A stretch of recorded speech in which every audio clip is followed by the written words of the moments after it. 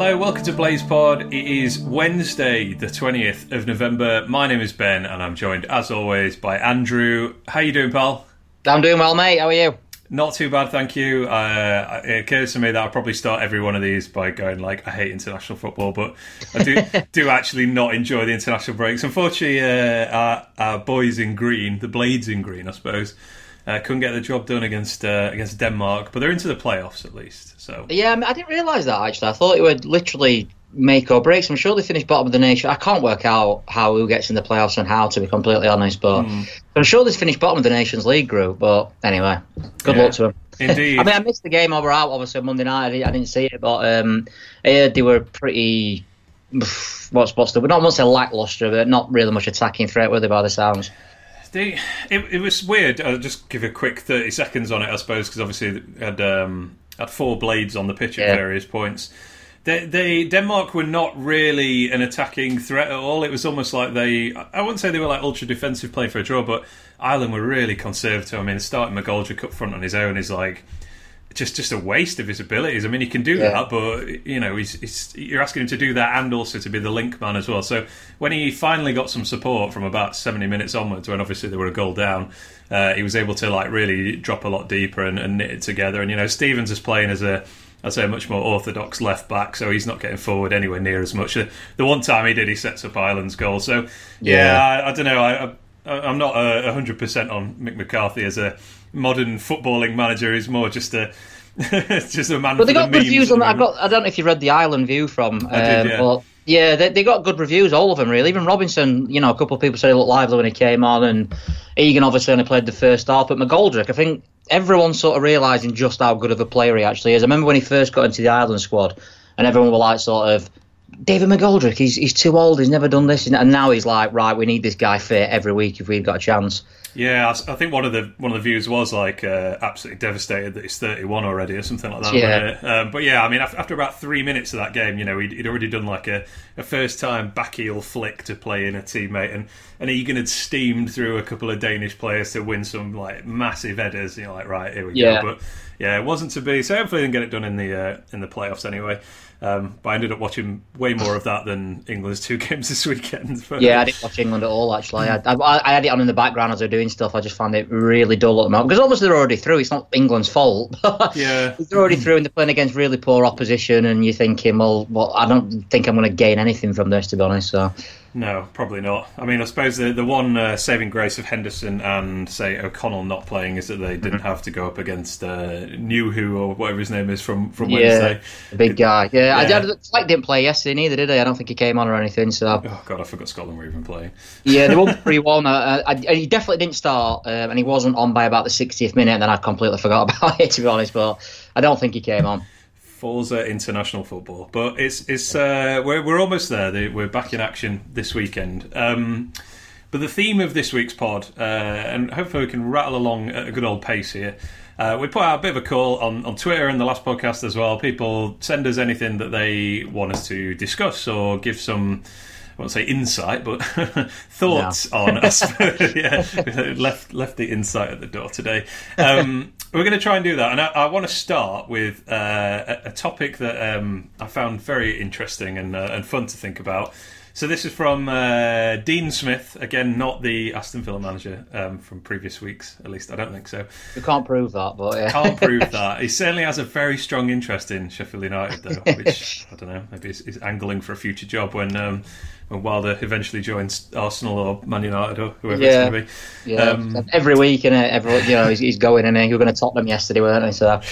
Yeah, I know. Poor Spurs did not play along, did they? They very quickly appointed Mourinho, and didn't play along with the. No. Wilder is now favourite for the Spurs job thing.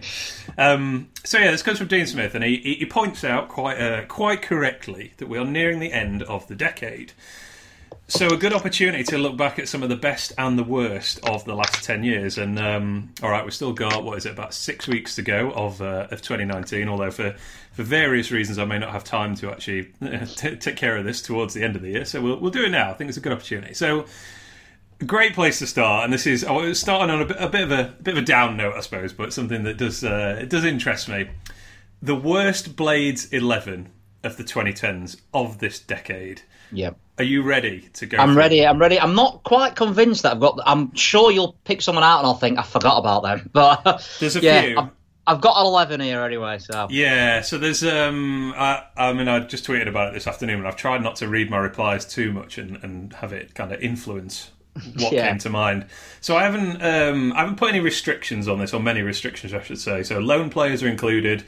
What I have done is put some added weighting on players who I guess were consistently terrible, but they kept playing. So, you know, I'm sure there's a few like less skilled players that you could put in this 11 who only played like once or twice for us. So yeah, I've put some added weight on players that like somehow just kept playing for us, even though they were like patently, obviously terrible. So with apologies to Jasper Johns. He doesn't make this team because he only I was thinking him as well, but I think I only saw him play for like 20 minutes. I think he came on against MK Dons, booted ball outplayed, and that were his career over, I think. So. He's the first player I think I thought of when somebody said name your worst Blades 11, but then I was like, but then when I think about it some more, I think there's others that deserve to be in here more because I'd seen more of them and they were so obviously terrible. Who knows? Maybe he didn't go on to have a good career, I think, at least according to his Wikipedia page. You see, there's a few younger players as well who never. I mean, So I don't want to jump ahead with you if you've got these, but I toggled with people like Joe Ironside and stuff. I just think they probably came in way too early. I think they were just probably... They got thrown in basically because we were that awful. And it's probably not their fault, and it probably set them back a little bit, actually. So I didn't really want to go for someone like that either. Yeah, Conor Di Maio was another one. He's not in my team. I didn't really consider him, but he's another example, I think, where everything I saw for him just looked terrible. And but then it's, he was like 18 or something, I think, when he so... And I guess the fact when he went to Chesterfield, didn't he? And I don't know where he is now, actually. Probably not having a brilliant career. Let's have this up. Somebody the other day, and if you're listening, I apologise for shopping you with this, but they accused me of fake typing on the podcast. I'm not actually looking people up. Yeah, which I can tell you is definitely not true. You must have some knowledge if you're not typing it. Well, that's a good counter argument, actually. Yeah, Di Maio went to Chesterfield and then Stockport, and he's now on loan at Ashton United, I believe. So anyway, right, let's do the 11. So I've just done a straight 4-4-2, like forget the funky formations or anything like that, just straight in. Go on, give me your goalkeeper. I've gone 4-3-3. I'd just like to say that first, just because I thought we had more poor attackers. I just wanted to fit them all in, basically. That's a good way of doing it, actually. But I just went for simplicity in this case. But let's see what crossover we have. Who is your worst goalkeeper of the 2010s? I've gone for Steve Simonson. Have you gone the same, or have we got someone different? So I ummed and ahed on this because I think you make a case we've not had an outstandingly bad goalkeeper in this decade. My first thought was George Long, but then I was like, no, that's really harsh, because actually when he came into the team, he was very good. And, he was like 17, I think. And he's gone on to have a decent career as well. So. Gone on to have a decent career. He was like 17 at that time. And, I mean, there's a reason 17-year-old goalkeepers, there's not many of them playing first-team football. So... I wrote that one off. Mark Bunn is one of my least favourite United goalkeepers, but he only played a very small amount of this decade. I think we signed him. Yeah, that's right. Because I did think of him, the master of not being able to save long shots. I don't know how he were in Premier League a couple of years ago, weren't they? Yeah, you put that so perfectly. That was exactly. It was just like every time somebody shot, it was like, a goal. I mean, why even bother? Might as well just had a ghost in goal. It was just, it was pointless, and not good at all. But I think I had those two. And then I had to plump for Simonson. So he was there when we got relegated from the Championship. He almost played 100 games for us, if you can believe it, across 3 seasons. Yeah, I remember him well. In my head, he was okay in the League One season. His one and only League One season, which is why he wasn't the first name to spring to mind. And our defence was very good that year, I think, as well. So maybe he was kind of protected a bit. But I'll disagree with that slightly, because the main reason I picked him is because that season he ended up getting dropped for George Long, who at the time was only 17. And I think if you're putting a youngster in like Joe, how bad are you playing when your place is being taken by a 17-year-old kid in goal? Jeez, yeah, I didn't actually realise that was the same season. It was. George Long made, I think it was 4 errors against Exeter, where we drew 4-4, and it just looked. He just didn't look. He didn't look old enough, almost like to be the goal, to be honest, in professional football. And then they brought him back in, and he carried on making the odd errors and things like that. I could probably point to about 6 or 7 major errors that season he did. They were one against Leyton Orient, where he came running out of the goal and missed the cross. The one against Wednesday where he didn't catch it, I think Gary Medine scored. Obviously, the penalty against Huddersfield is harsh. His best game for us was probably the playoff final, funnily enough. Yeah, he did make some saves in that one. I mean, yeah, the thing that tips him over the edge for me is the infamous penalty, which, yeah, is a low moment just generally, to be honest. But, yeah, I mean, I suppose you could say, like, how has it got to a stage where our goalkeeper is taking the blooming decisive penalty? I mean, God knows what the score was, but obviously we've gone through the entire team at that point. So it'd have been interesting because if he'd have scored, they'd have had to go back to the beginning. Which I think our first penalty was Lee Williamson, who had already missed. So that'd have been quite interesting to see like what his confidence levels would be like.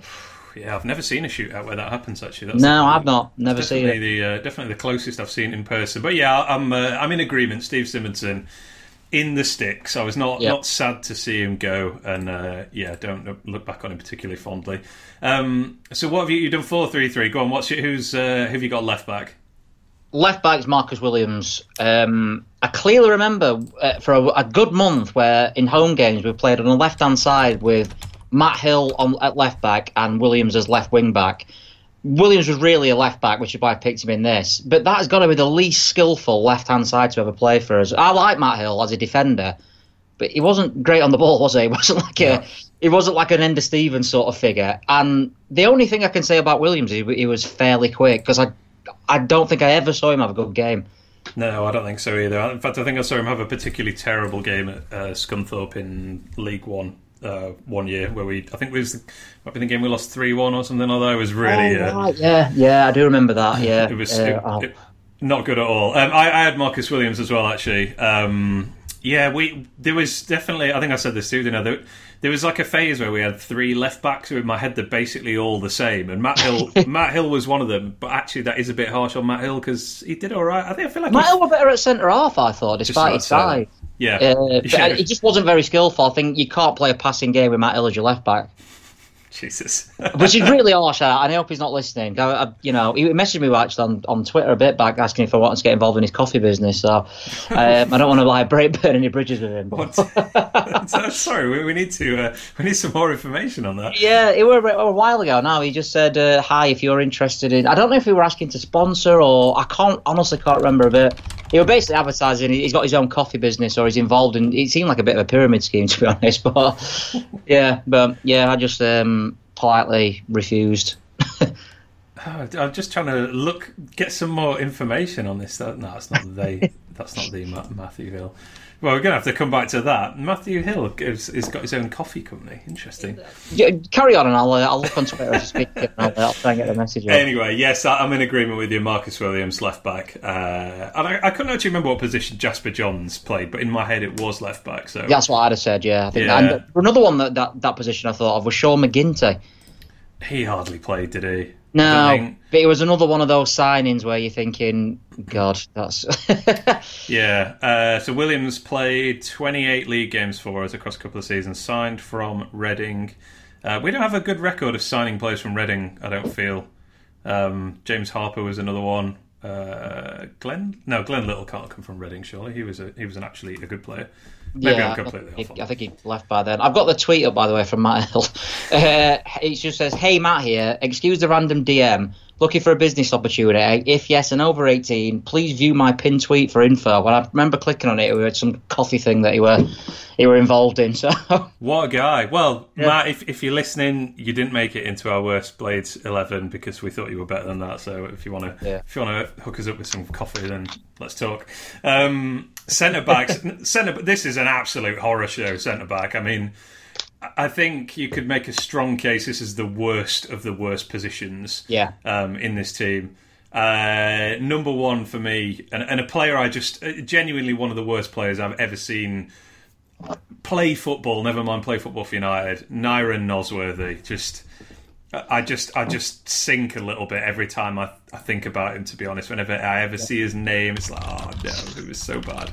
I didn't realise. It was the first thing that came into my mind. I have picked him, but I didn't realise he'd actually played in this decade. But he did play all the season. Yeah.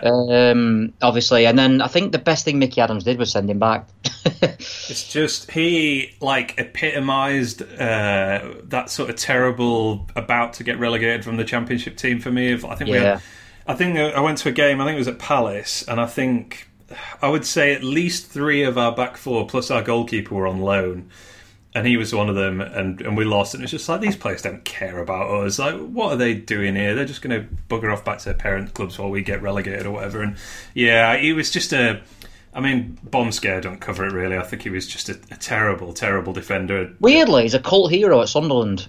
They absolutely love him. They've got songs for him and everything. I think he's like one of those sort of people who comes back every now and again, and goes on the pitch before games and stuff. And wow. Yeah, I always remember him he did. He put the V signs up to our fans away at Burnley when we lost 4-2 after getting a lot of stick. Oh, I didn't know. Well, which obviously that's another reason he can be in there as well. But yeah, I'm rubber stamping him in my team because of that. Yeah, he played 174 games for Gillingham, which I always remember him as a Gillingham player, and then 100 games for Sunderland as well. So yeah, he obviously somehow managed to have a fairly decent career. Went on to play for Watford as well, straight from us. But yeah, he was abysmal for us. What about you? Who have you gone for? I've gone for Nosworthy, and my other one is Danny Higginbottom. Oh. Yeah, and this is probably a personal thing because I actually remember being really excited by this signing, which sounds ridiculous now, but I think we got him from Stoke, who were in the Premier League at the time. And he played well, he had a great career at top level and stuff. And then I remember I think the first game we played were at home to Yeovil, we lost 2-0, I think that's right. And he made his debut alongside Jamie Murphy and I think Barry Robson, another blast from the past. And you say not just past his best, but past it full stop. He was absolutely abysmal. And then Yeovil again in the playoff semi-final, the second leg. I remember just watching him and thinking, I felt a bit sorry for him. I think he was a great professional, obviously a good player in his time. But do you know when like a player just loses it almost instantly? That's what it seemed like had happened to Danny Higginbottom. So it's probably a more personal thing. Because when we signed him, our defence were a bit rocky. And I was thinking, that's a good signing. That he's got Premiership experience. He's been in the Prem for the last 7 or 8 years. Oh, you're woeful. I don't remember much about him, to be honest. I mean, obviously he's gone on to have he's a co-commentator quite a lot with Sky, I think, now, isn't he? But yeah, just looking down his rap sheet now. So we signed him in 2013. So we were heading into dark days, weren't we? At that sort of stage. It was the season Wilson got fired. Was it that one, or was it the one after? No, you're right. It was that one. Yeah. From there, he went to play for Chester. And then Altrincham, and then retired. Do you know he's a Gibraltar international? Gibraltar? Is that what you call somebody? Yeah, I did know that. Yeah, I remember that. Like, I think he made his debut at like 36 or whatever. 34, yeah, it's right here. Yeah, because obviously they made they're obviously a new nation in terms of football, aren't they? So yeah, I remember him making his debut in that. So God help him. Well, he didn't make my team, and I'm very surprised that you've not got this person. To the extent where I wonder if you've forgotten them. So my other centre-back is one Jay McEverley. I did think of him. I didn't pick him because when he first came in under Clough, I'm sure he had about 5 good games. And I remember when he formed a partnership with Chris Basham at centre-half at the beginning of the Clough's first season, which wasn't great by any stretch of the imagination, but I've seen worse. It was... Really? Yeah. Don't get me wrong, it were awful. It were especially under Adkins, where I think he got even worse. But I do remember for the first half of the season, it were Basham and McEverley at centre half, and I was thinking that's our best pairing. Actually, they were both fairly quick, not like slow or anything like that, and not too bad on the ball. Don't get me wrong, I'm not saying he was a good player, but I just think he had enough good games to not make my team. Yeah, you're really not saying he was a good player. No, I'm really not saying that at all. No. Yeah, I just have a lot of bad memories about him. The only good thing he did in a United shirt, I think, was absolutely clattering that Coventry player, which absolutely nothing against that Coventry player. It's just a comically bad bit of defending from McEverley. That's another reason why I didn't put him in, actually, because I still like watching that.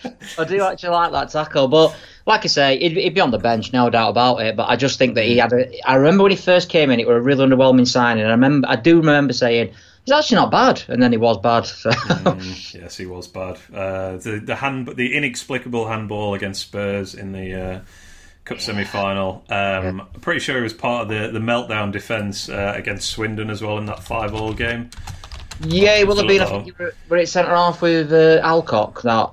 It may well have been. Let me just verify that while we're talking. I mean, am I right in thinking he was Was it Clough or Adkins made him captain or something? Adkins made him club captain as well. Like not just captain of the team, it was the club captain.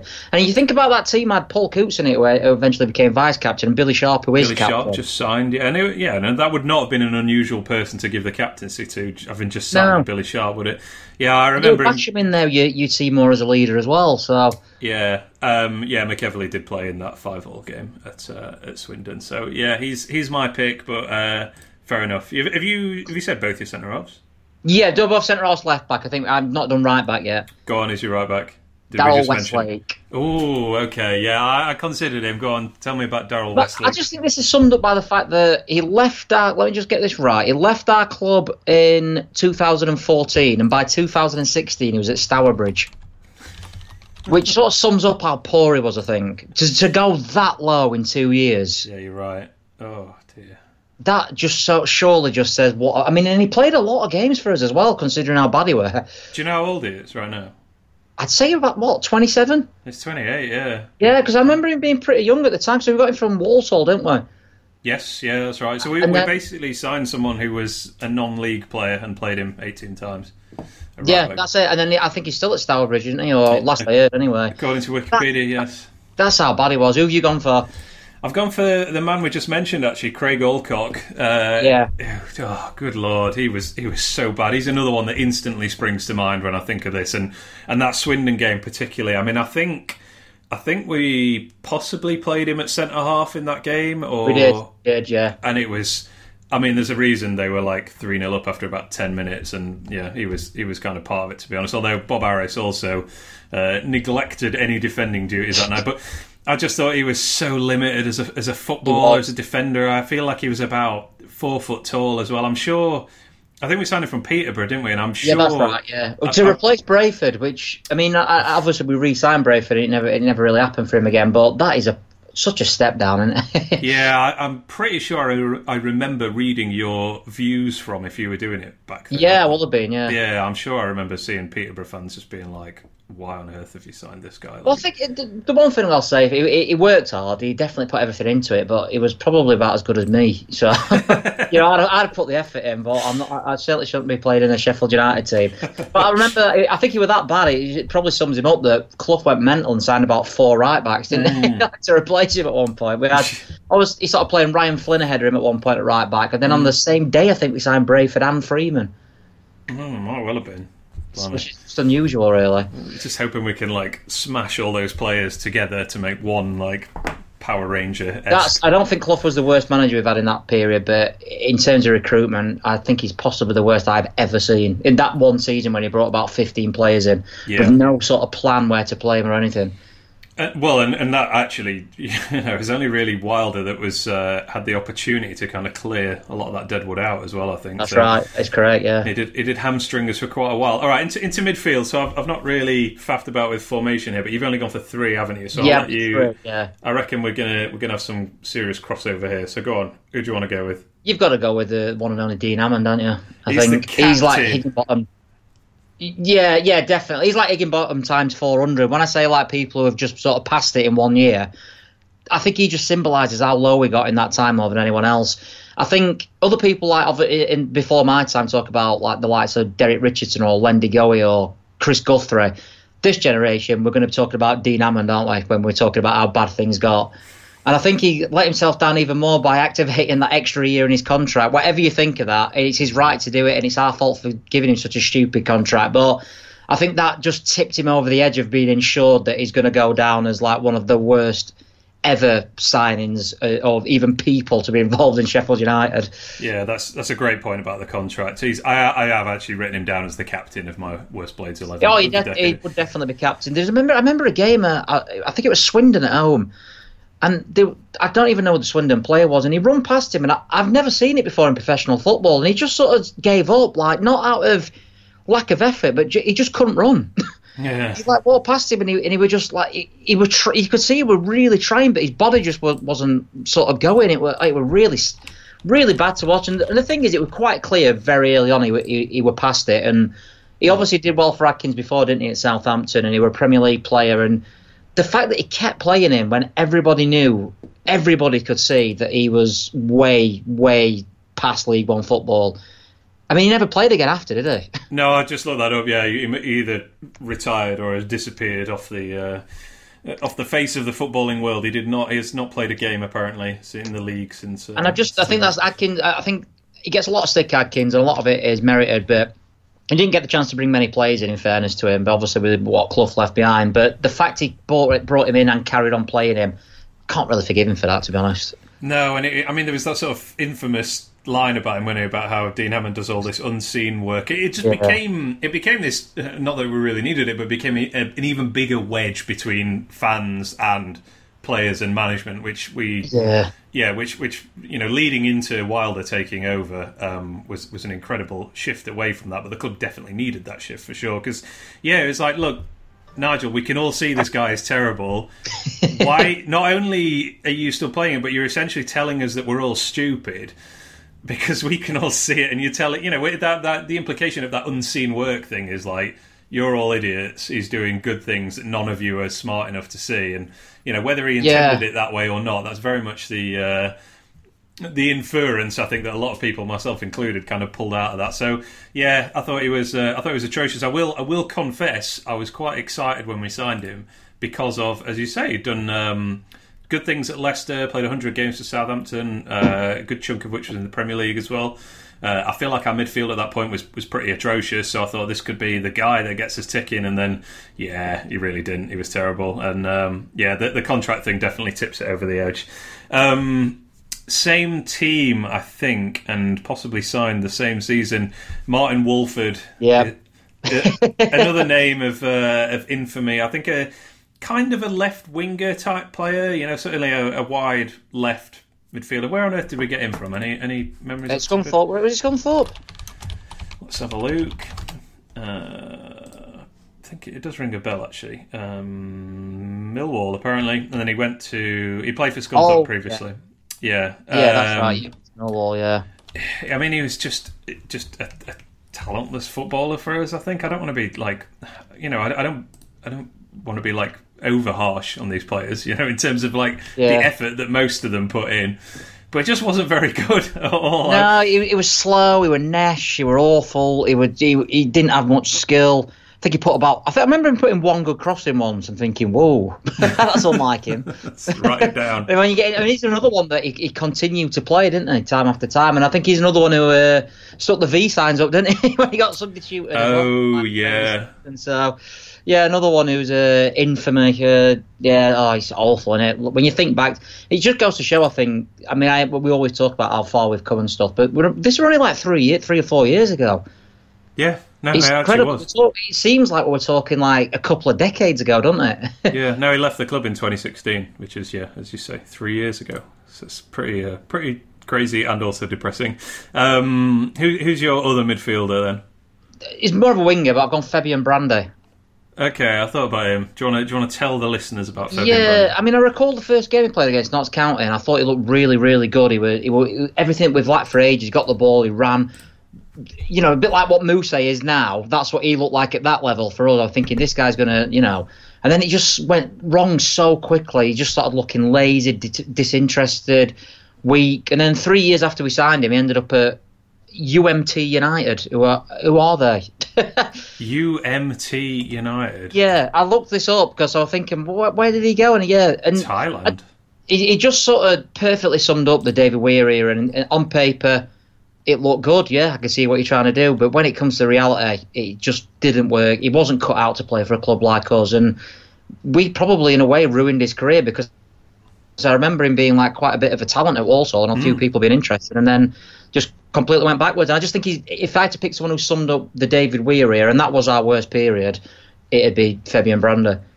Interesting. I've not picked him. He played slightly more than I thought, actually. I'm just... I forgot this. I was trying to remember if he got injured or got sent off, and actually got 2 reds in quick succession and got a 7-match suspension off the back of it. I think Clough just bombed him out immediately. That's pretty bad. That. Yeah, it was only 24 He as well. looked like one of those sort of players. He looked like what you imagine a top class Premiership player who's sort of down tools, but he was a League One player. Yeah, but you're right. That first game against Notts County, everything looked super rosy, didn't it? When Maguire scored, McDonald was running the show. I mean, I don't know. I think we played against 10 men for about an hour, didn't we? And only won 2-1 or something like that. So maybe we shouldn't have got too carried away. But it very quickly fell apart for David Weir and the rest of that team afterwards. Yeah. Have I got that all right? Am I mixing up games? I think that's right. Yeah, we're right. Yeah, you are right there. Yeah, it was not that way, and they set off after 10 minutes, and then I think Maguire got us a late winner, didn't he? Yeah, McDonald pulling the strings. I remember he might scored actually. Sold it like the next day. Yeah, oops. That doesn't look good in hindsight. No. All right, I've got two different midfielders in my 4-4-2. Right.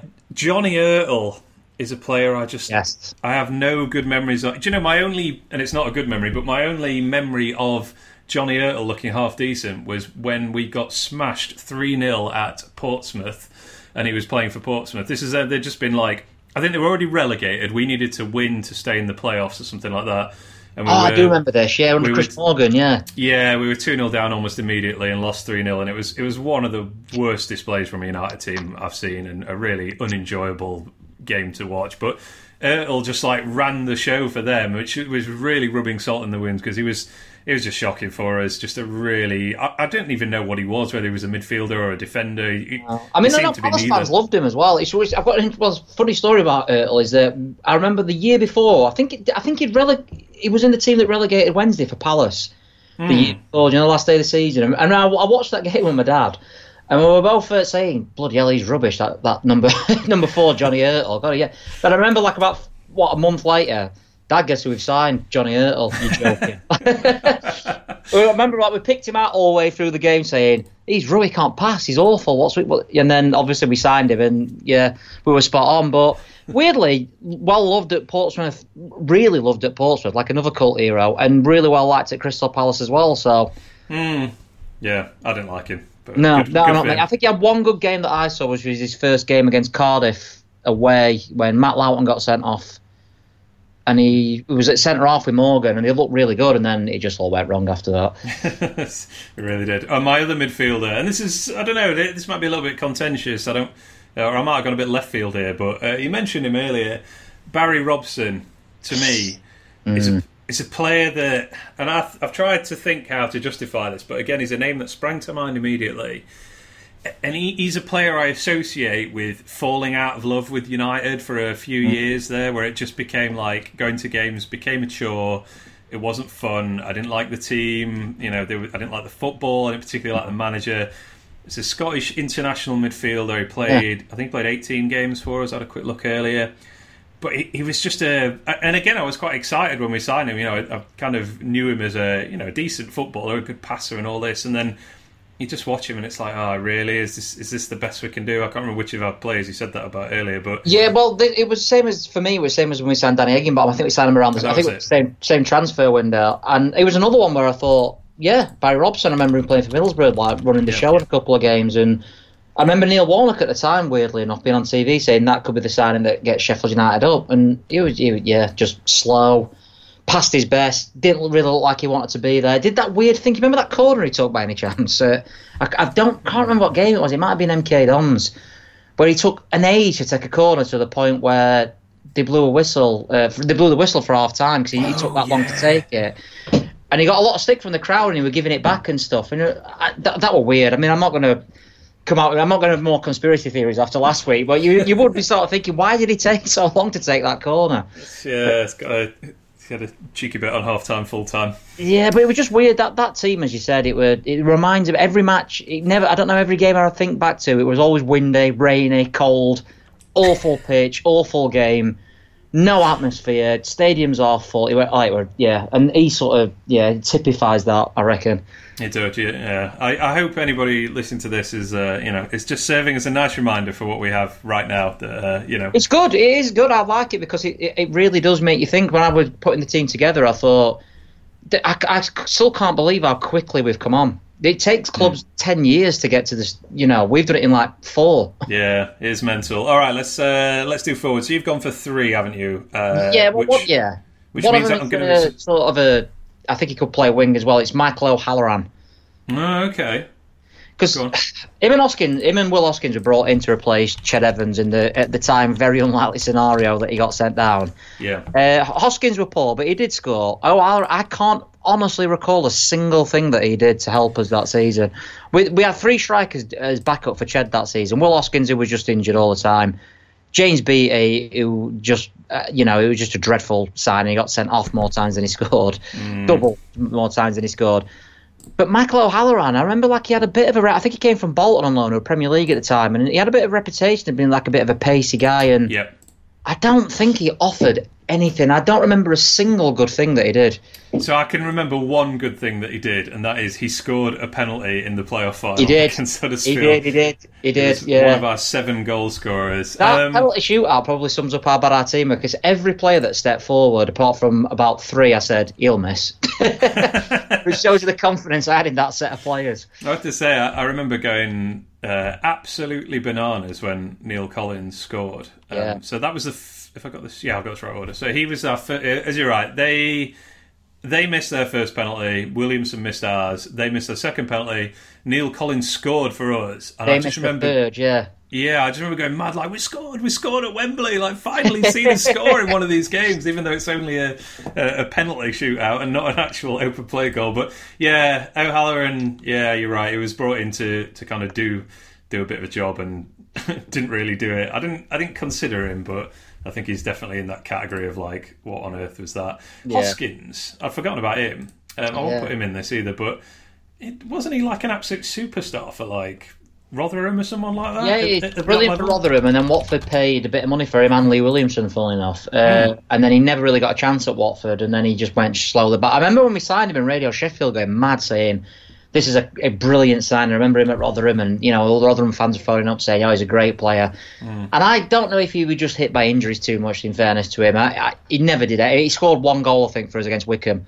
He didn't do anything else other than that. No.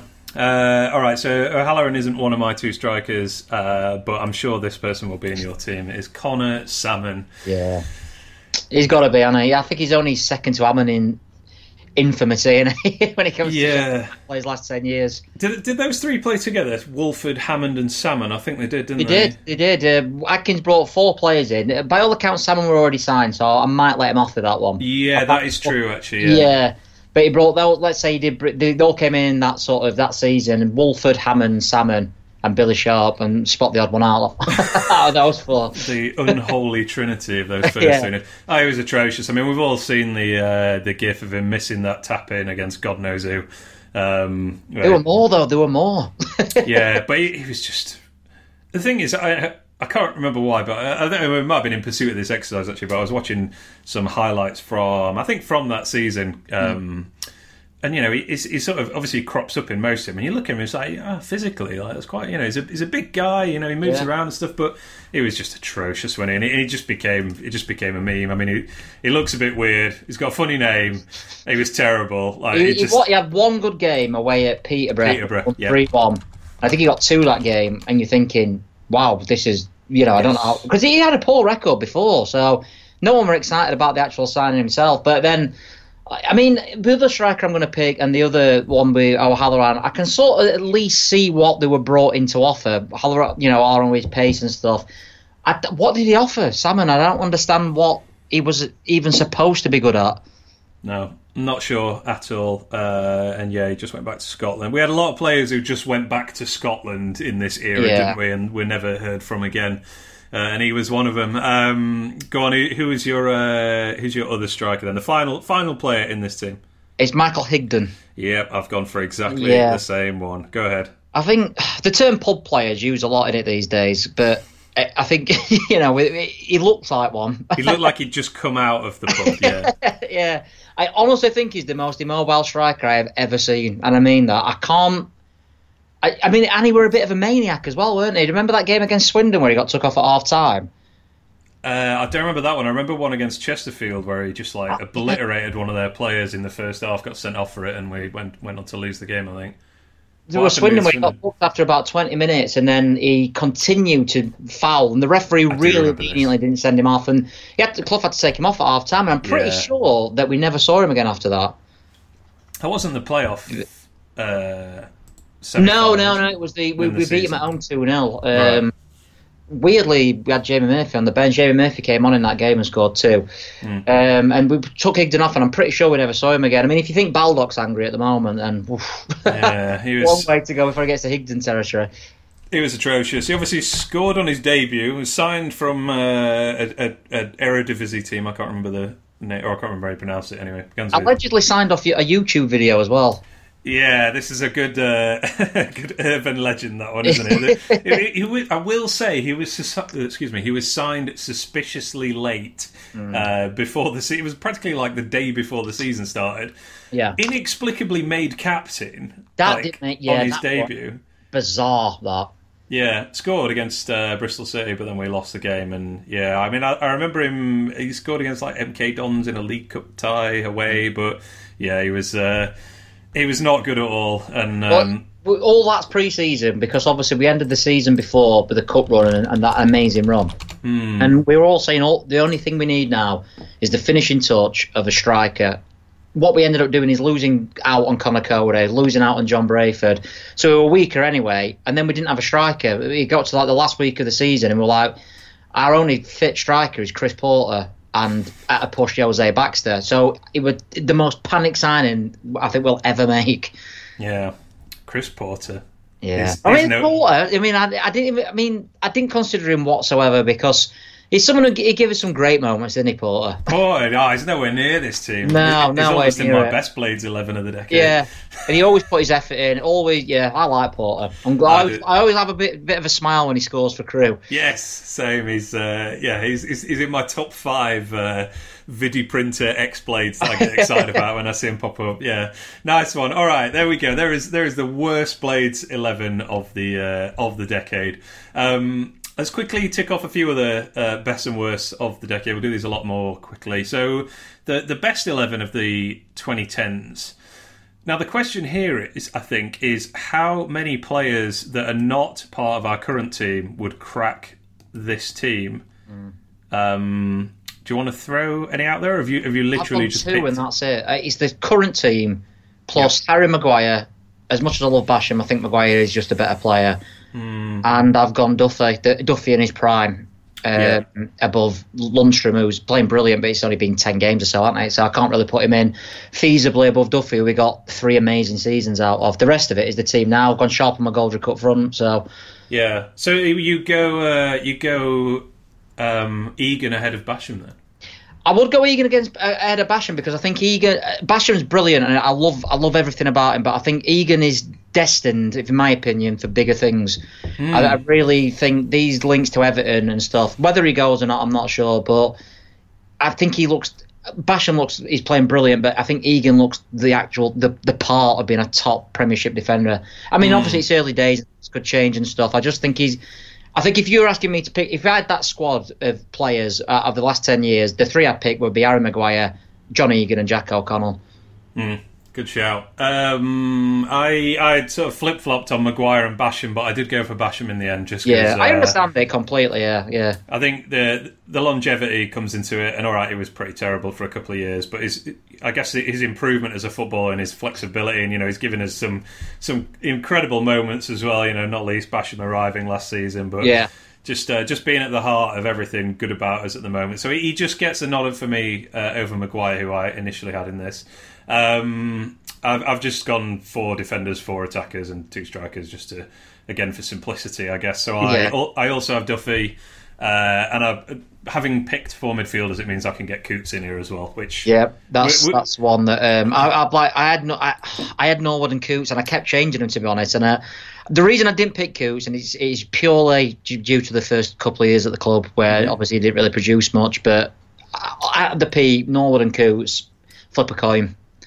I think you have to pick Norwood if you're only picking one. I mean, I've not done that. Wasn't my purpose in going with 4 midfielders. I just did that by default, really. But yeah, I think if you have to pick one, it has to be Norwood, just because all right, maybe we would have seen this from Coots if not for the injury, but Norwood, was a major, major, major part of us getting promoted last season. Yeah. He very much looks the part in the Premier League, so we have evidence that he does it at the highest level. So, and I think it's amazing because I still see some people say Norwood should be dropped. I mean, every now and again it crops up when he's had a game or a poor game.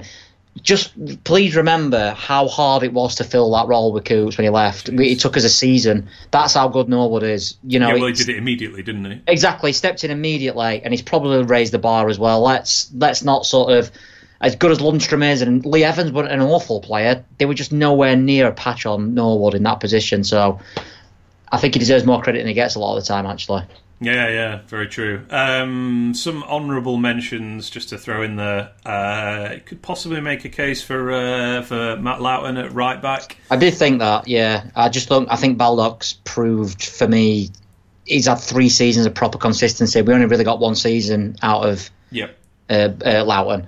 And it was in League One. Yeah, exactly, yeah. Yeah. Lee Williamson, I quite liked. I think he's an underrated part of the last 10 years for United. But there's no way. The peaks, weren't he? And he got an injury, didn't he, in the second League One season, did he?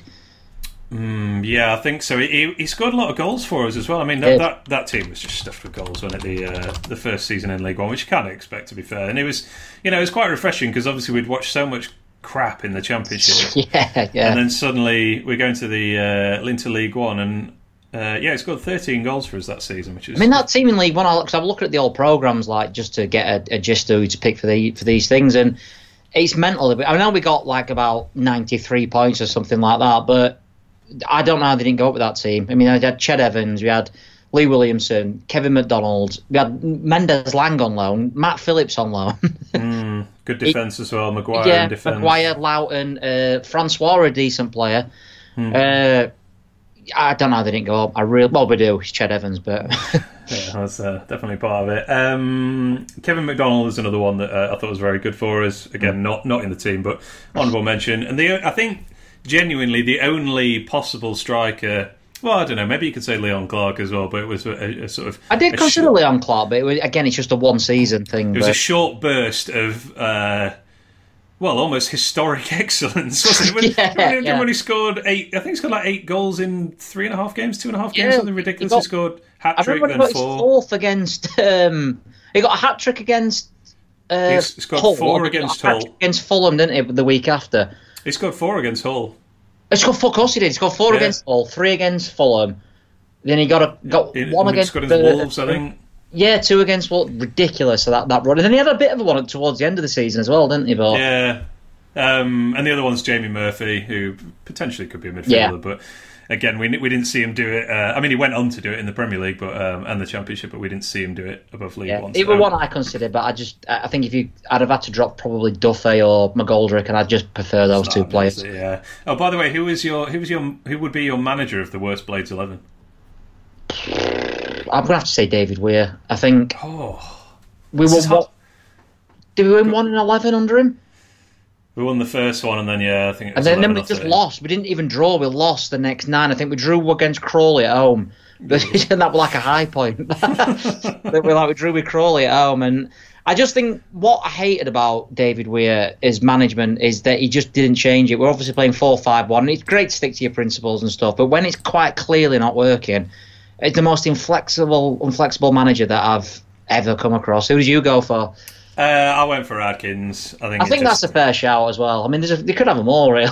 You could almost, the mess Clough left us in, and how bad that second season was under him. Yeah, you could put him in the conversation, but I thought he pulled us around from being in a real mess when he took over Clough, and it took a little bit of time, admittedly. But the cup runs were also. The nearest one to me, probably my second place, would probably be Mickey Adams, actually.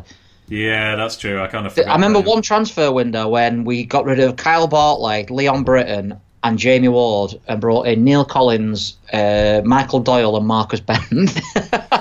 Not ideal. There's something, I can't remember what it was, whether it was Adams himself said, he feels he was really harshly treated by United. It's like, you guys relegated me. I mean, it might have been going down anyway, but 4 in 21, I think it was. I looked at it earlier. I can't remember. I think it was 4 in 21 we won. So yeah, you didn't deserve that next season. So Nice. All right, cool. All right, let's tick off these ones quickly. Best moment of the decade? I've got to say beating Wednesday at Hillsborough, because I've said it before on this podcast that I think it changed absolutely everything. I think both clubs went in completely different directions. It completely sapped their confidence. They're in the state now that they're in. And I think people talk about Boxing Day Massacre 4-0 and how people are going to look back at that as the moment things change for both clubs, I think.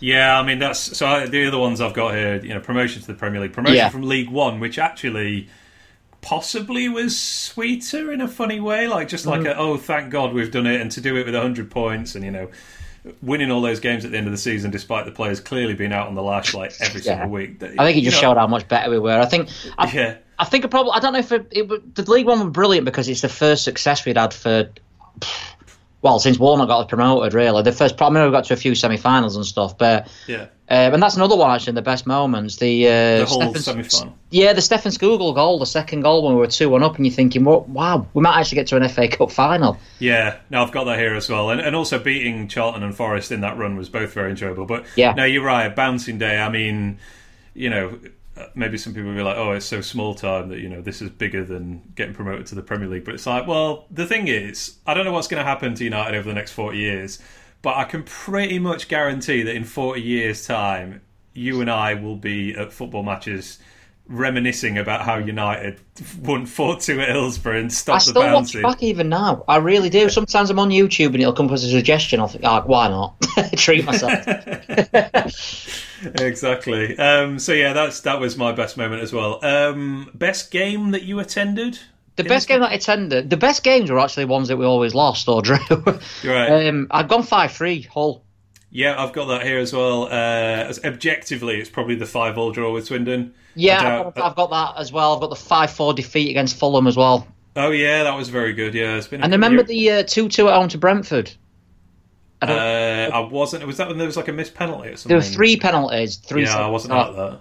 Oh, they went down to 9 men and equalised in the last minute. So Clayton Donaldson scored. That's right. Yeah, Clayton Donaldson scored. Yeah, and I've also gone for a 2-2 against Spurs at home, which I thought were for a neutral must have been a really good game. That was an exciting game. So that's the objective best game. I think the one I enjoyed the most was that I was at, because I was not at Hillsborough. Was probably the 3-0 win over Hull last season.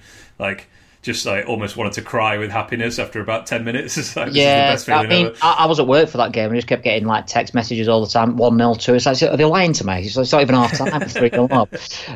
But yeah, I think the best one I went to was probably the Ipswich one, just because all that week I were confident as you can be. I mean, you're playing bottom of the league, relegated team at home.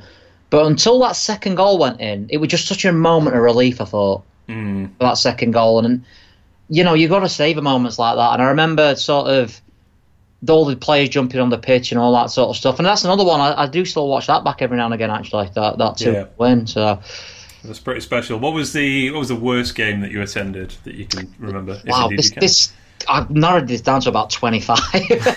Narrowed it down. I think the one that sticks out to me, and I don't know why, that when I first mentioned it, I'll go with my gut instinct, is a 1-0 defeat at home to Burton under Nigel Adkins. I know which one you mean. I think we had one shot. Duffy played for them and absolutely ran the show. We obviously coming up against his old manager in Nigel Clough, who we just sacked. So that sort of thing to it, that as old managers got one over on us. I think they got promoted that season, Burton Albion. I've never seen such a team put up such a low sort of fight. I mean, Neil Collins played in that game, and you're thinking he's going to show Clough what he were awful. Just got run past it. That was we've had worse games in terms of performances, but that I just remember coming out feeling so low, thinking, well, what now?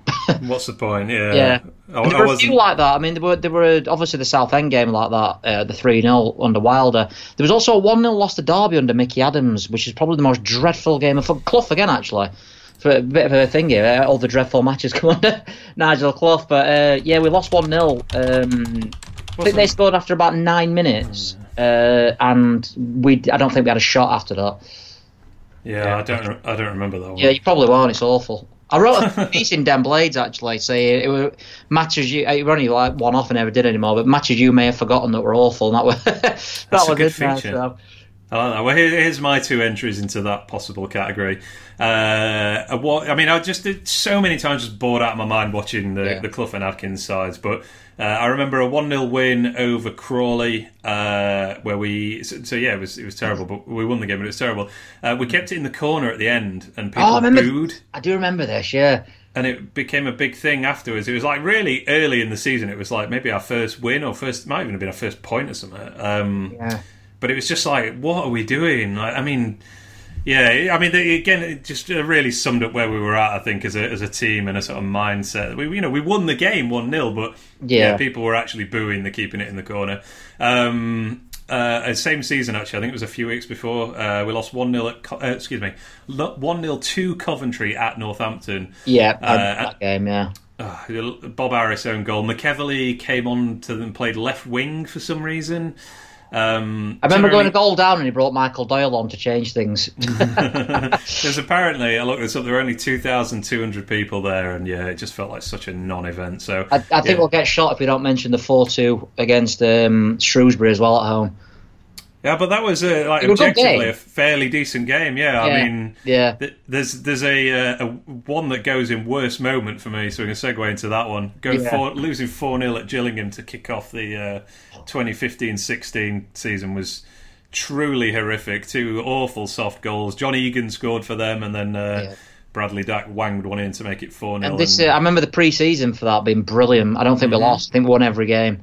Yeah, we were just atrocious, and it was frankly embarrassing, and basically melting in the sun in an uncovered away end, and feeling like I was a long way from home, and what the hell am I doing kind of thing. Any others in your worst moments? The worst moment for me was the Stevenage at home, the 2-2 draw, which basically made sure that Wednesday went up, and we didn't. I remember we were in the pub before watching the results come in, and Wednesday beat Brentford away. So we were second at that point. Obviously, they went second, and there were one game left after.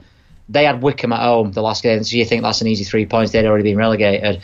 So we needed to win, and Stevenage weren't in great form, and we went 2-0 down in the second half, and they were awful, horrible, because it wasn't just you missed out on promotion. There were all the thing going on with Ched Evans as well. We were so far clear at one point. To lose it to your main rivals as well, that's the lowest I felt this decade, I think, to do United. That was a sickener because it was still in our hands, wasn't it? If we'd won that game, and I think we'd equalised. Now I think they blocked a shot, possibly handball. It was pretty depressing. Luke Freeman ran the show for them. He did. What happened to him? The lap of shame after the Scunthorpe game under Adkins' final moments was I quite like low. that in a weird way. I thought it sort of true. That sounds a bit perverse, but I did think that sort of.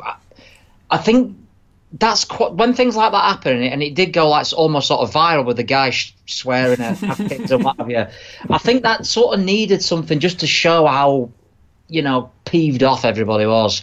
That's what we think of you. Yeah, that's him. Yeah, the guy. He's changed our course of history. He deserves to have a statue built, to be honest. You're right, actually. Yeah, it was good. Yeah, get emotional purging, I suppose. And I think the fact that there were only 2,000 there, and it were embarrassing for the players, and it was literally like, this is what we think of you. And I do think there was something good that came out of that eventually. I think that was the final straw for Adkins. I think Kevin McCabe pretty much knew he had to sack him. I think you were there, weren't you, McCabe? And he pretty much sacked him basically the day after or whatever. And then obviously Wilder came in. So, good things at least came out of that. But yeah, it's a compelling case. This pales into insignificance actually with the other ones we mentioned. But drawing 1-1 with Millwall last season was it was a real low at the time, although obviously it worked out for the best. But in a sort of in the moment, like, oh my god, I can't believe this. I was gobsmacked. I remember sort of just sitting in silence, really, not really knowing how to compute it because I always thought we'd miss out to Leeds. I really did. I always thought they were a sucker punch coming just because it's United, basically, but. In that way, we thought they'd missed the pen. You know what I mean? I thought things are changing here, and it did seem like that was it. You didn't see Leeds throwing anything away after that, and then obviously they beat Wednesday later on. And what an easy game against Wigan at home, and the rest is history. So I think I turned my phone off after that game. I was like, I don't want any. Not that people were going to be spamming me abuse or anything like that, but I was like, I can't deal with the internet right now. I don't. Well, I infamously didn't do a view from the first one I've not done for about 7 years or something like that. I just got absolutely wasted. I really did. It's mad how it affects you, really, when you think back. But I was I just wanted to forget. Yeah, no, exactly. And then Simonson's penalty is obviously a pretty low point. But I think. Sorry, my mind's gone blank. The Stevenage one I completely forgot about, but actually that is a great shout for worst moment of the decade. All right, mate, we've gone through some best and worst there, and it took us a little bit of time. So let's have a quick break, and then we will hit some of these other questions from other people a bit more quickly and succinctly, I think. All right, a quick break to hear from one of our sponsors. First of all, let me hit you with a question. How does the offer of free beer sound to you? I know it sounds extremely good to me. Well, the good folk at Beer 52 are offering just that to Blades Pod listeners. All you need to do is go to beer52.com/BladesPod. Sign up and cover just the £4.95 for postage. They will send you a case of 8 free beers. And these aren't just any beers. Beer 52 are the world's most popular craft beer discovery club. They traverse the globe to find the best and most interesting craft beers from the greatest small batch breweries the world has to offer. They're on a mission to find the best beers out there and deliver it to their members each and every month. So if, like me, you like trying something new when it comes to your beer, Beer 52 is definitely the one for you. Beer 52 don't hold you to ransom. You can leave at any time with no cost to you. So sign up today, get your free case of craft beer. You can get it from beer52.com/BladesPod. That's the word beer, then the numbers 52.com/BladesPod. Thanks very much, and now back to the pod. All right, then let's hit some of these nice and quickly. Then, so two people called Gary, both Taylor and Corby, asked me. They're just curious how it works with suspensions this season, how many yellows needed, and who in our team looks like getting suspended. So a good public service announcement here. So Premier League, 5 yellows before the 19th game gets you a 1-game suspension. So we're obviously just played the 12th game now, and then it's 10 before 32. And I was a bit surprised by this, actually. We don't have anybody with more than 3 yellow cards so far this season. Yeah, it's Fleck in it, I think. There's got 3. Fleck, Lundstrom and Baldock. Of course, Baldock, yeah. So they're both on 3, which basically means if they can afford 1 more booking in the next 7 matches before they get suspended. So probably, I think it's probably fair to assume that at least one of those is going to get suspended for a game at some point, but possibly not a major issue. The rest of the team's only on 2. Basham, Henderson. Did you know Henderson's got 2 yellow cards? That must be for time wasting, surely. There were 1 against Everton when Baldock threw. Yeah. Player into the side, he run across and he got a booking for that. And I think the other one must have been for time wasting. Yeah, it must have been. So Basham, Henderson, O'Connell, McBurney, and Norwood only all have just 2. So the main red flag there for me would be Norwood. I think is like a player that will actually really be difficult to replace. And Norwood he certainly picked up yellow cards at a much quicker rate than this last season, I think. So that's quite encouraging. So hopefully, not too many suspensions ahead. 15 yellows is the sort of the next point after the 32 game one. So we've actually done all right. Actually, we have. I'm surprised. I thought we'd have. I don't know why. I thought we'd be nearing a suspension now, but yeah. No, I think we'll hopefully be all right unless someone... Do you know, I remember doing this last season. I was like, I don't think anyone else is going to get suspended for the rest of the season. Then Gary Medine just went absolutely obliterated that Brentford player literally the next day. So thanks very much. All right, this one I feel goes out to you. It's almost like it was addressed personally to you. It's from Top Boy. Do you know Top Boy? I feel like you know him. Is he a friend of yours? No, I don't think so. No.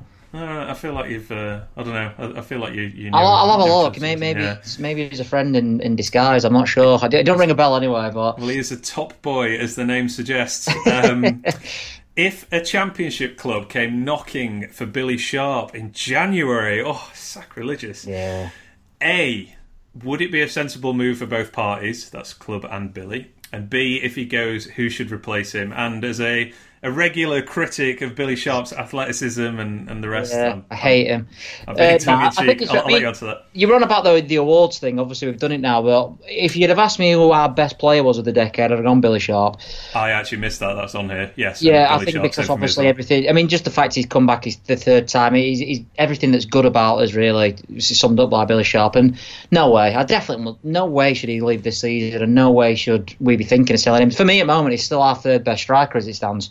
Yeah, well, this is it. I expect at least one of McBurney or Robinson to improve, but right now he's just behind Dids and Moose, isn't he? If one of them get injured, Sharp's in, surely.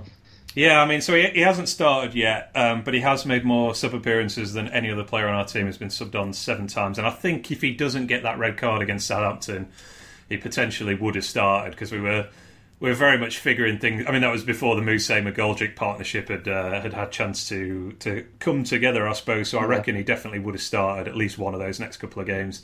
But yeah, I'm with you. I think it'd be mad to sell him or let him leave at any stage, to be honest. I mean, I think he'll score a couple more goals for us at winners' points. I mean, as he did against Bournemouth, the way that we play, we try and create big chances. His ability to get on the end of them and finish them will be a big deal. And yeah, as you kind of said, if we did let him go, we'd need to replace him. So yeah, and I don't think he nearly got a goal against Burnley. Another day that'd have been in, and he stood on 2 goals in no start. So yeah, exactly. So if a Championship club comes knocking, we will tell them to clear off, go and bother someone else.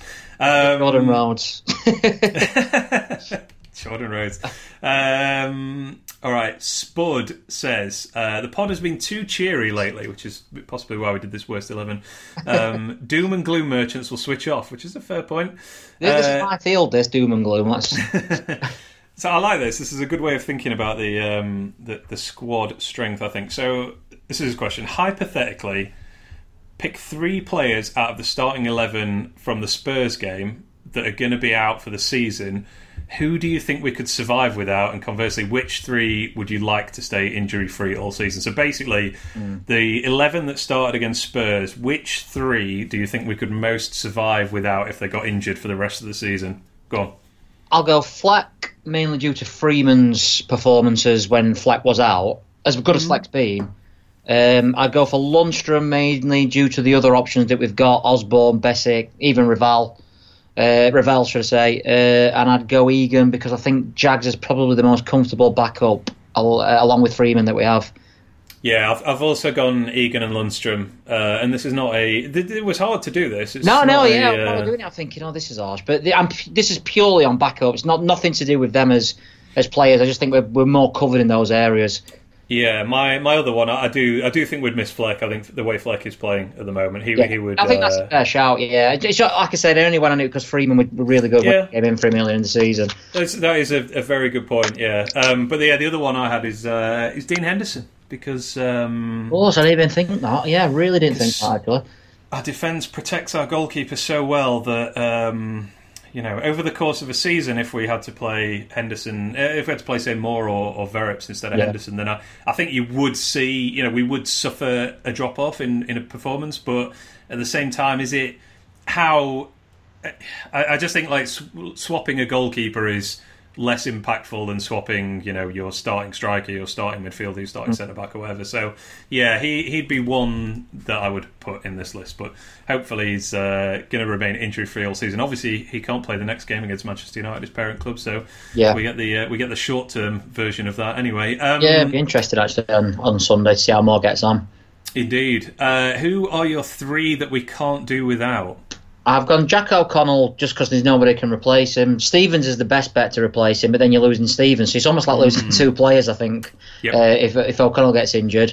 I think Norwood, for what I said earlier about how much we struggled without Coots when he got injured, I think it'd be a pretty similar thing tactically if Norwood got injured for a long time. I think we'd struggle to replace him as well. And I think we've already got proof of McGoldrick, the lack of chances we created against Everton, Liverpool, Watford compared to the ones that we created against West Ham, Burnley and Spurs tells you everything.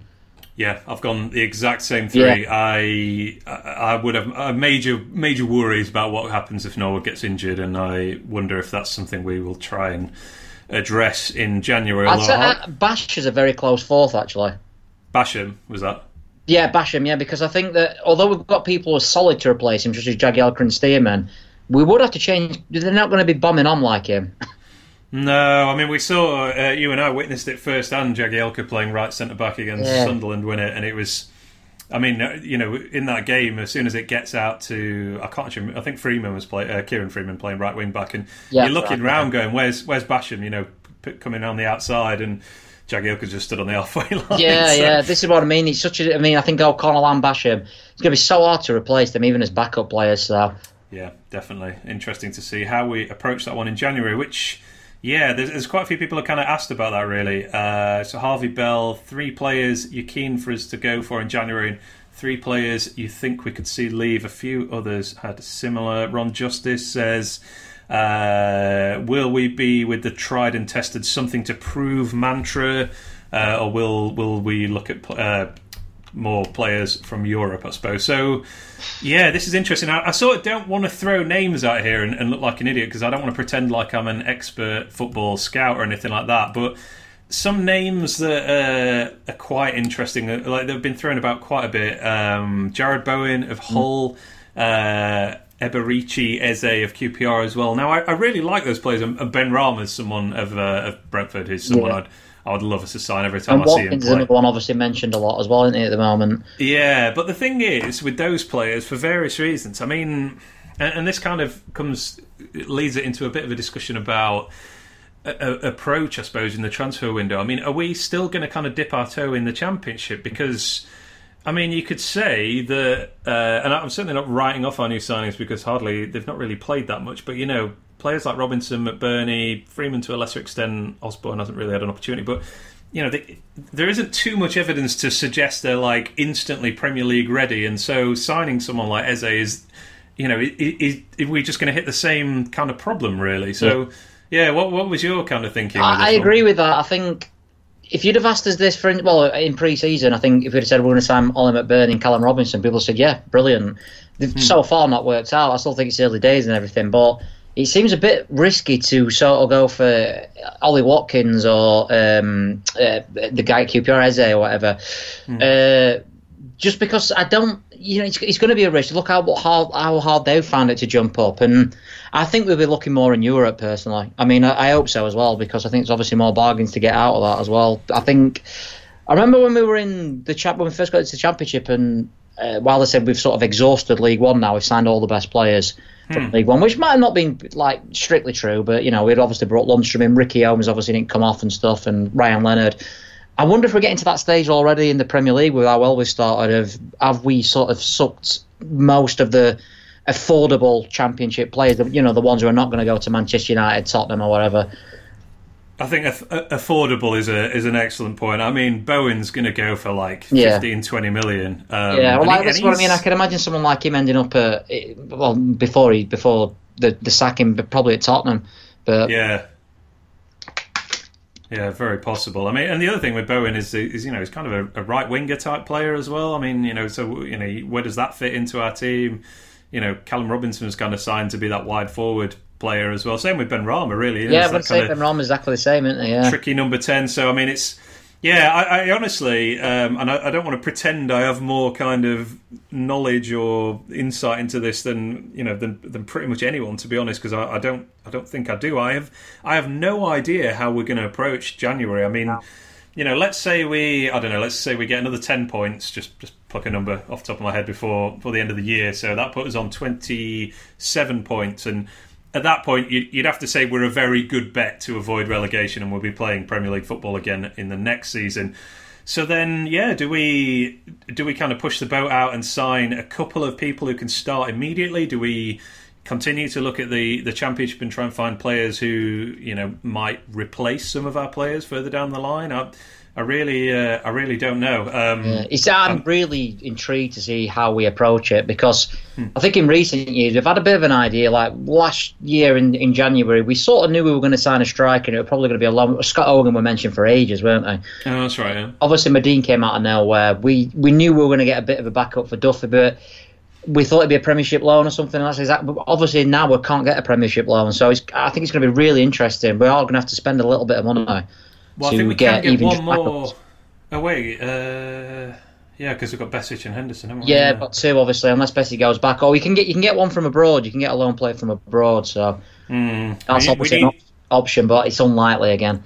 Find me the next Reece James. That has to be the goal, I think, because unfortunately he's playing for Chelsea too regularly. Otherwise, he is. Yeah, I mean, it would have been we mentioned actually pre-season, and you look at him now, and you're like, yeah, that'd be brilliant. But exactly, if to come in and be the next Chris Basham at right centre back, to be honest, is what we want.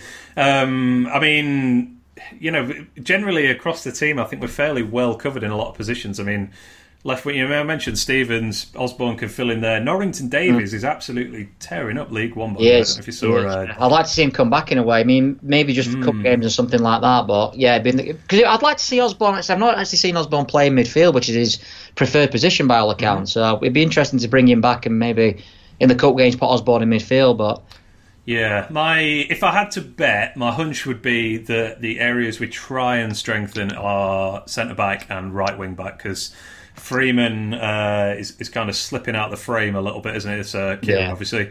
And I think we're okay at centre-back in terms of cover. I mean, I think the first 3 are fantastic, as the record kind of shows so far this season. But I wonder if we will try and get that next Chris Basham to go there, or someone that can play instead of Jagielka if he I think if we can somehow get someone who can play both right and left-hand side, that'd be, or even a right-hand side and right wing-back.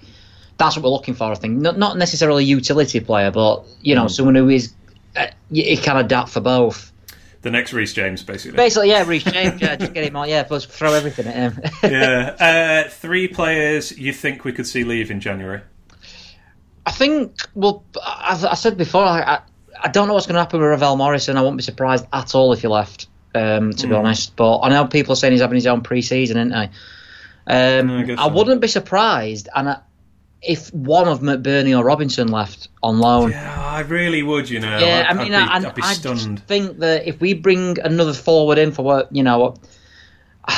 obviously the players that we're linked to at the moment are all forwards, and I think if one comes in, if the rumours are anywhere near true, surely one of them's got to go out. I don't know. You don't seem to be buying it. No, I'm not. I'd be surprised. I mean, it certainly won't be the first time I've been surprised, even in the last couple of seasons with United. But I don't know. I think I can. I mean, we're putting 3 strikers on the bench at the minute, aren't we? We're putting 3 strikers on at the moment. Like, 2 obviously starting. So you need 5 strikers essentially. Yeah. I do think this is a difficult question, because I think it depends on who we bring in. For instance, if we bring in like a backup right wing back in, I imagine Kieran Freeman will be gone. So it just depends on who we bring in, I think. And I think that happened we obviously lost Leon Clark, didn't we, last January? He went on loan to Wigan, yeah. Yeah, because Hogan and Medine came in, and I think it'll be something similar to that. I think if we bring someone in for a certain position, then the next guy down the line will probably leave. Yeah, it's interesting. That'll be quite revealing, I think, if we do that, in terms of, I guess, what the opinion is internally on those 2 players. But it would surprise me.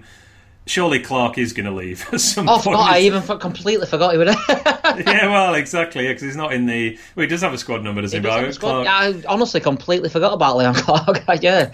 I could see Stearman going out just because he's not going to get a game, and as I say, I think we will sign another centre back. This is it. At the moment, I don't think we can afford to lose him, but yeah, one more signing in centre half positions, and I think he has to go, really, just for him to get proper football. Yeah, I wonder if Kean Bryan will go out on loan. He's another one I forgot about. Yeah, and potentially Freeman's time with United is coming to an end. Yeah, Freeman, Besic and Morrison have played a combined 31 league minutes between them, so yeah, they're clearly very much on the fringes. Yeah. All right, let's do you want to do alternative man of the match just very quickly, actually, and then we can just wrap up these other ones as well. Yeah, I'm up for that. Cool, sounds good. So, Alternative Man of the Match is brought to you by the Den Blades fanzine, who are a sponsor of this pod. And yeah, the fanzine shines a light on things that don't get the mainstream attention that they deserve. So, obviously, there's no United game this week, so it's kind of Alternative Man of the Week, I suppose. But who do you want to put forward this week? I've gone for Jose Mourinho. Oh, mainly because that I think that he. There are a lot of talk, obviously, as soon as Tottenham sacked the manager, people are saying, wow, he's going to go to Tottenham. And he accepted it that quick that it just stemmed everything. All the Wednesday fans getting excited, Wilder might leave. All our fans panicking again that Wilder might leave because there's another club on the ready to roll. So I'm going to go for Jose for accepting it that quick and putting everyone's mind at rest and not getting Wednesday fans excited. Nice. Well, on a related theme, I think I might have to nominate Sheffield Wednesday themselves this week for. I was considering that, yeah, for livening up an otherwise dull international break by being charged by the EFL for financial misconduct for.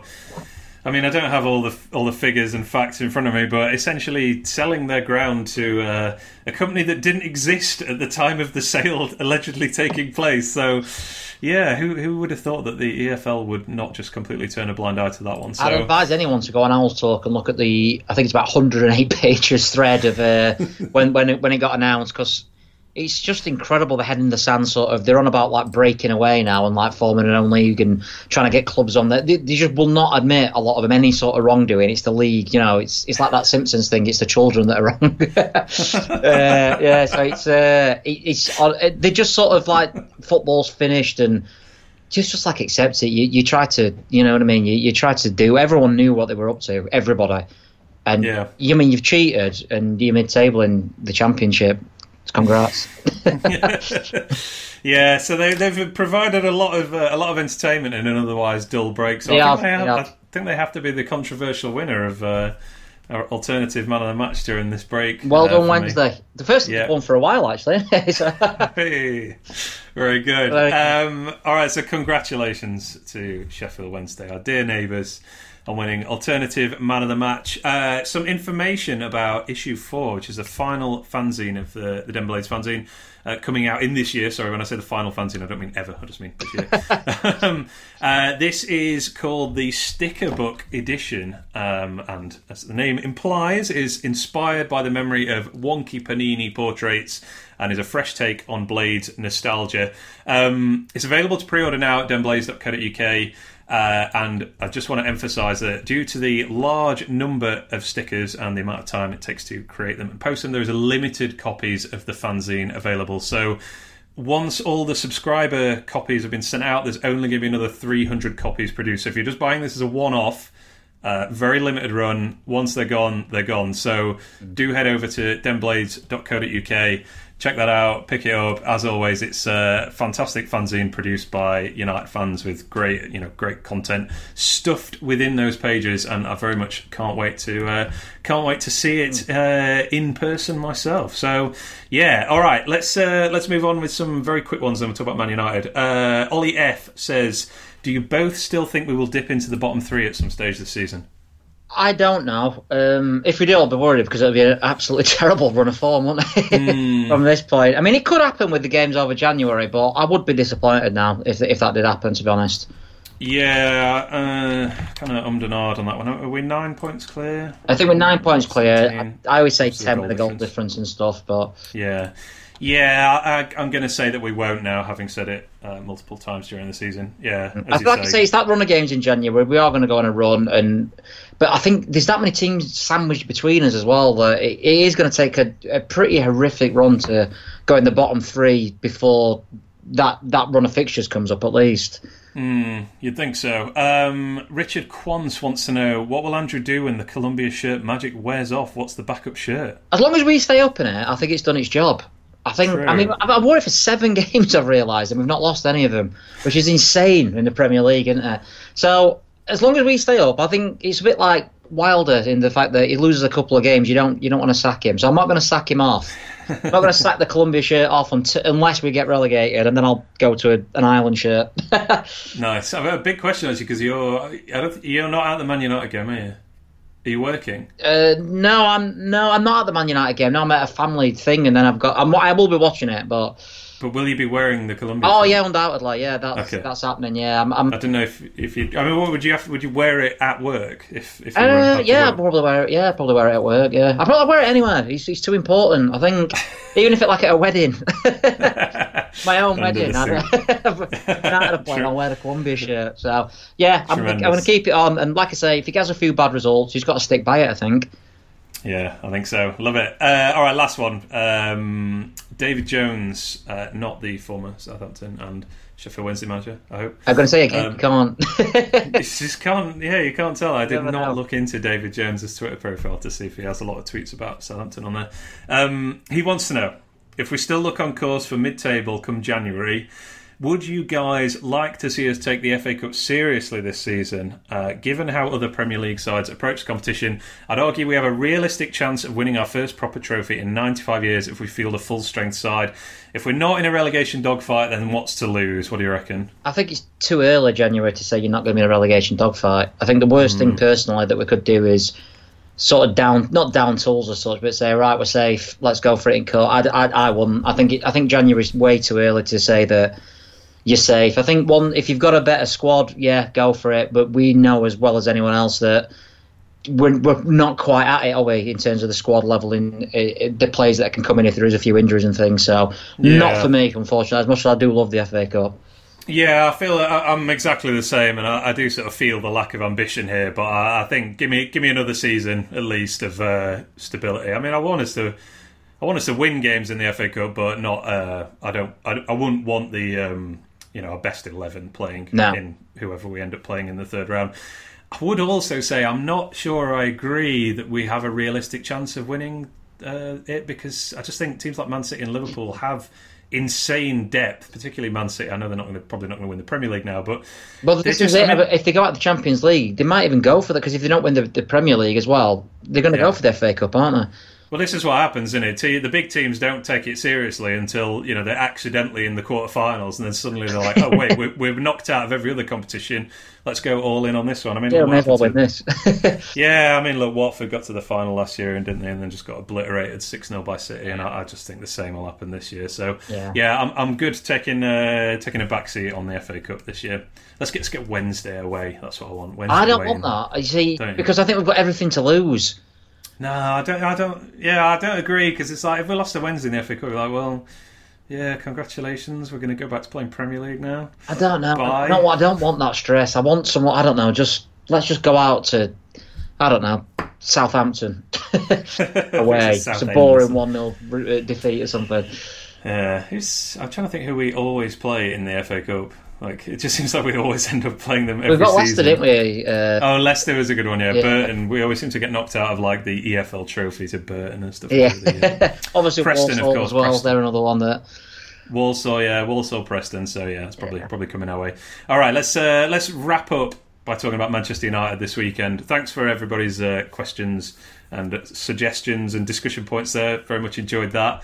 But yeah, let's move on to the weekend. Coming off an international break, we slayed that demon when we played Arsenal last time, and maybe we're going to benefit from another day's rest this time around, because obviously we don't play until 4:30 on the Sunday.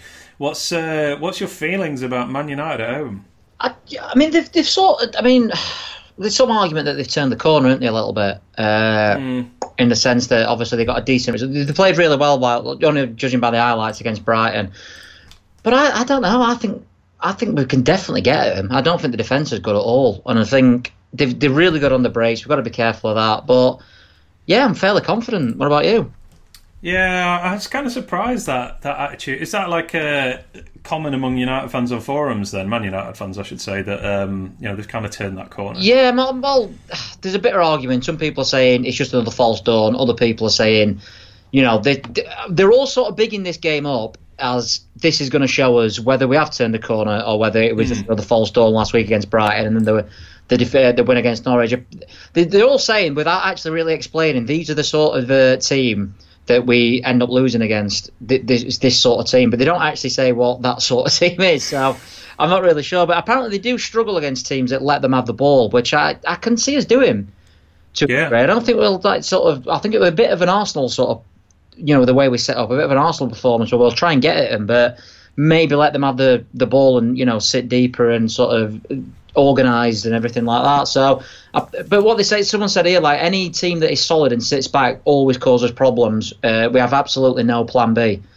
Another one said a defensive block in midfield that's solid, that's scrapped for every ball. They will not allow us to dictate the game. This is where we normally struggle. So, it sort of sums us up a little bit, really. Well, yeah, actually it does. I think it's been really noticeable this season how we're kind of good with teams having the ball. I think we're still pressed when it's like smart to do so, but if teams want to sort of knock it around at the back, we're kind of okay with them doing that, and then we just make it hard to pass it into midfield. So, yeah, I'm slightly optimistic about this one. I mean, the Man U's sort of underlying numbers are actually better than I thought. So 4th most shots per game, although they do have the most shots outside the box, so they shoot from everywhere. 5th highest amount of shots from set pieces, which is the same as Burnley, so good set piece threat. They've had 6 penalties in 12 games, which was quite surprising. They've missed 4, I think, of those as well. So no other side has taken more than 3, and they've had 6. They're the second most fouled team in the league as well. So Daniel James is just winning free kicks left and right. Yeah, well, this is the thing that does sort of scare me a little bit about them is James, Martial, and Rashford. That is an unbelievably explosive attack if they're on, if they're on form. That is going to cause people problems, but I don't know. I don't think we'll push forward that much and get. I don't know. I look at the rest of the team, like the midfield. They're all banging on about McTominay, who's obviously got a good future and stuff, but he's not someone I think, oh God, how are we going to handle him? Yeah, me neither. Rashford is quietly having a very decent season. I don't feel like he's getting the sort of attention he possibly deserves. And yeah, 6 goals, 3 assists. I think there's a couple of penalties in there, and so maybe that's why people are. I won't say talking him down, but maybe he's just. I don't feel like he's got much attention. He has the 9th highest non-penalty expected goals so far this season, 19th for expected assists. So he's easily their biggest attacking threat so far. And yeah, as you say, when you pair him with Martial, who's kind of doing a lot better the last few weeks as well, that is pretty potent. But yeah, like you say, I don't feel like we're the kind of team where they're going to be getting in behind us very much. So no, I'd be disappointed if that happens like more than a few occasions. I mean, obviously that can happen. Pepe did it, didn't he, a couple of times for Arsenal in that game. But I would be disappointed because we have been so solid. They're going to have chances. Obviously, they're obviously a really good side, but I still think we can get to them. And look at that defence. Obviously, Harry Maguire's a decent player and stuff, but they're still playing Ashley Young on the left-hand side, and Wan-Bissaka's good player, obviously, but he's not really sort of hit his top form, has he yet? Manchester United. Lindelof always seems to have a mistake in him. Yeah, Fred's awful every time I see him. So, yeah, I think there's definitely places to exploit him. Yeah, and the most commonly used formation is 4-2-3-1, which means obviously 4 at the back, which is something that I very, very much like seeing United play against because as we saw against Burnley, we saw against Spurs as well. We just feast on teams that play 4 at the back. So if they're going to do that again, then yeah, I'm excited to see what we can potentially do.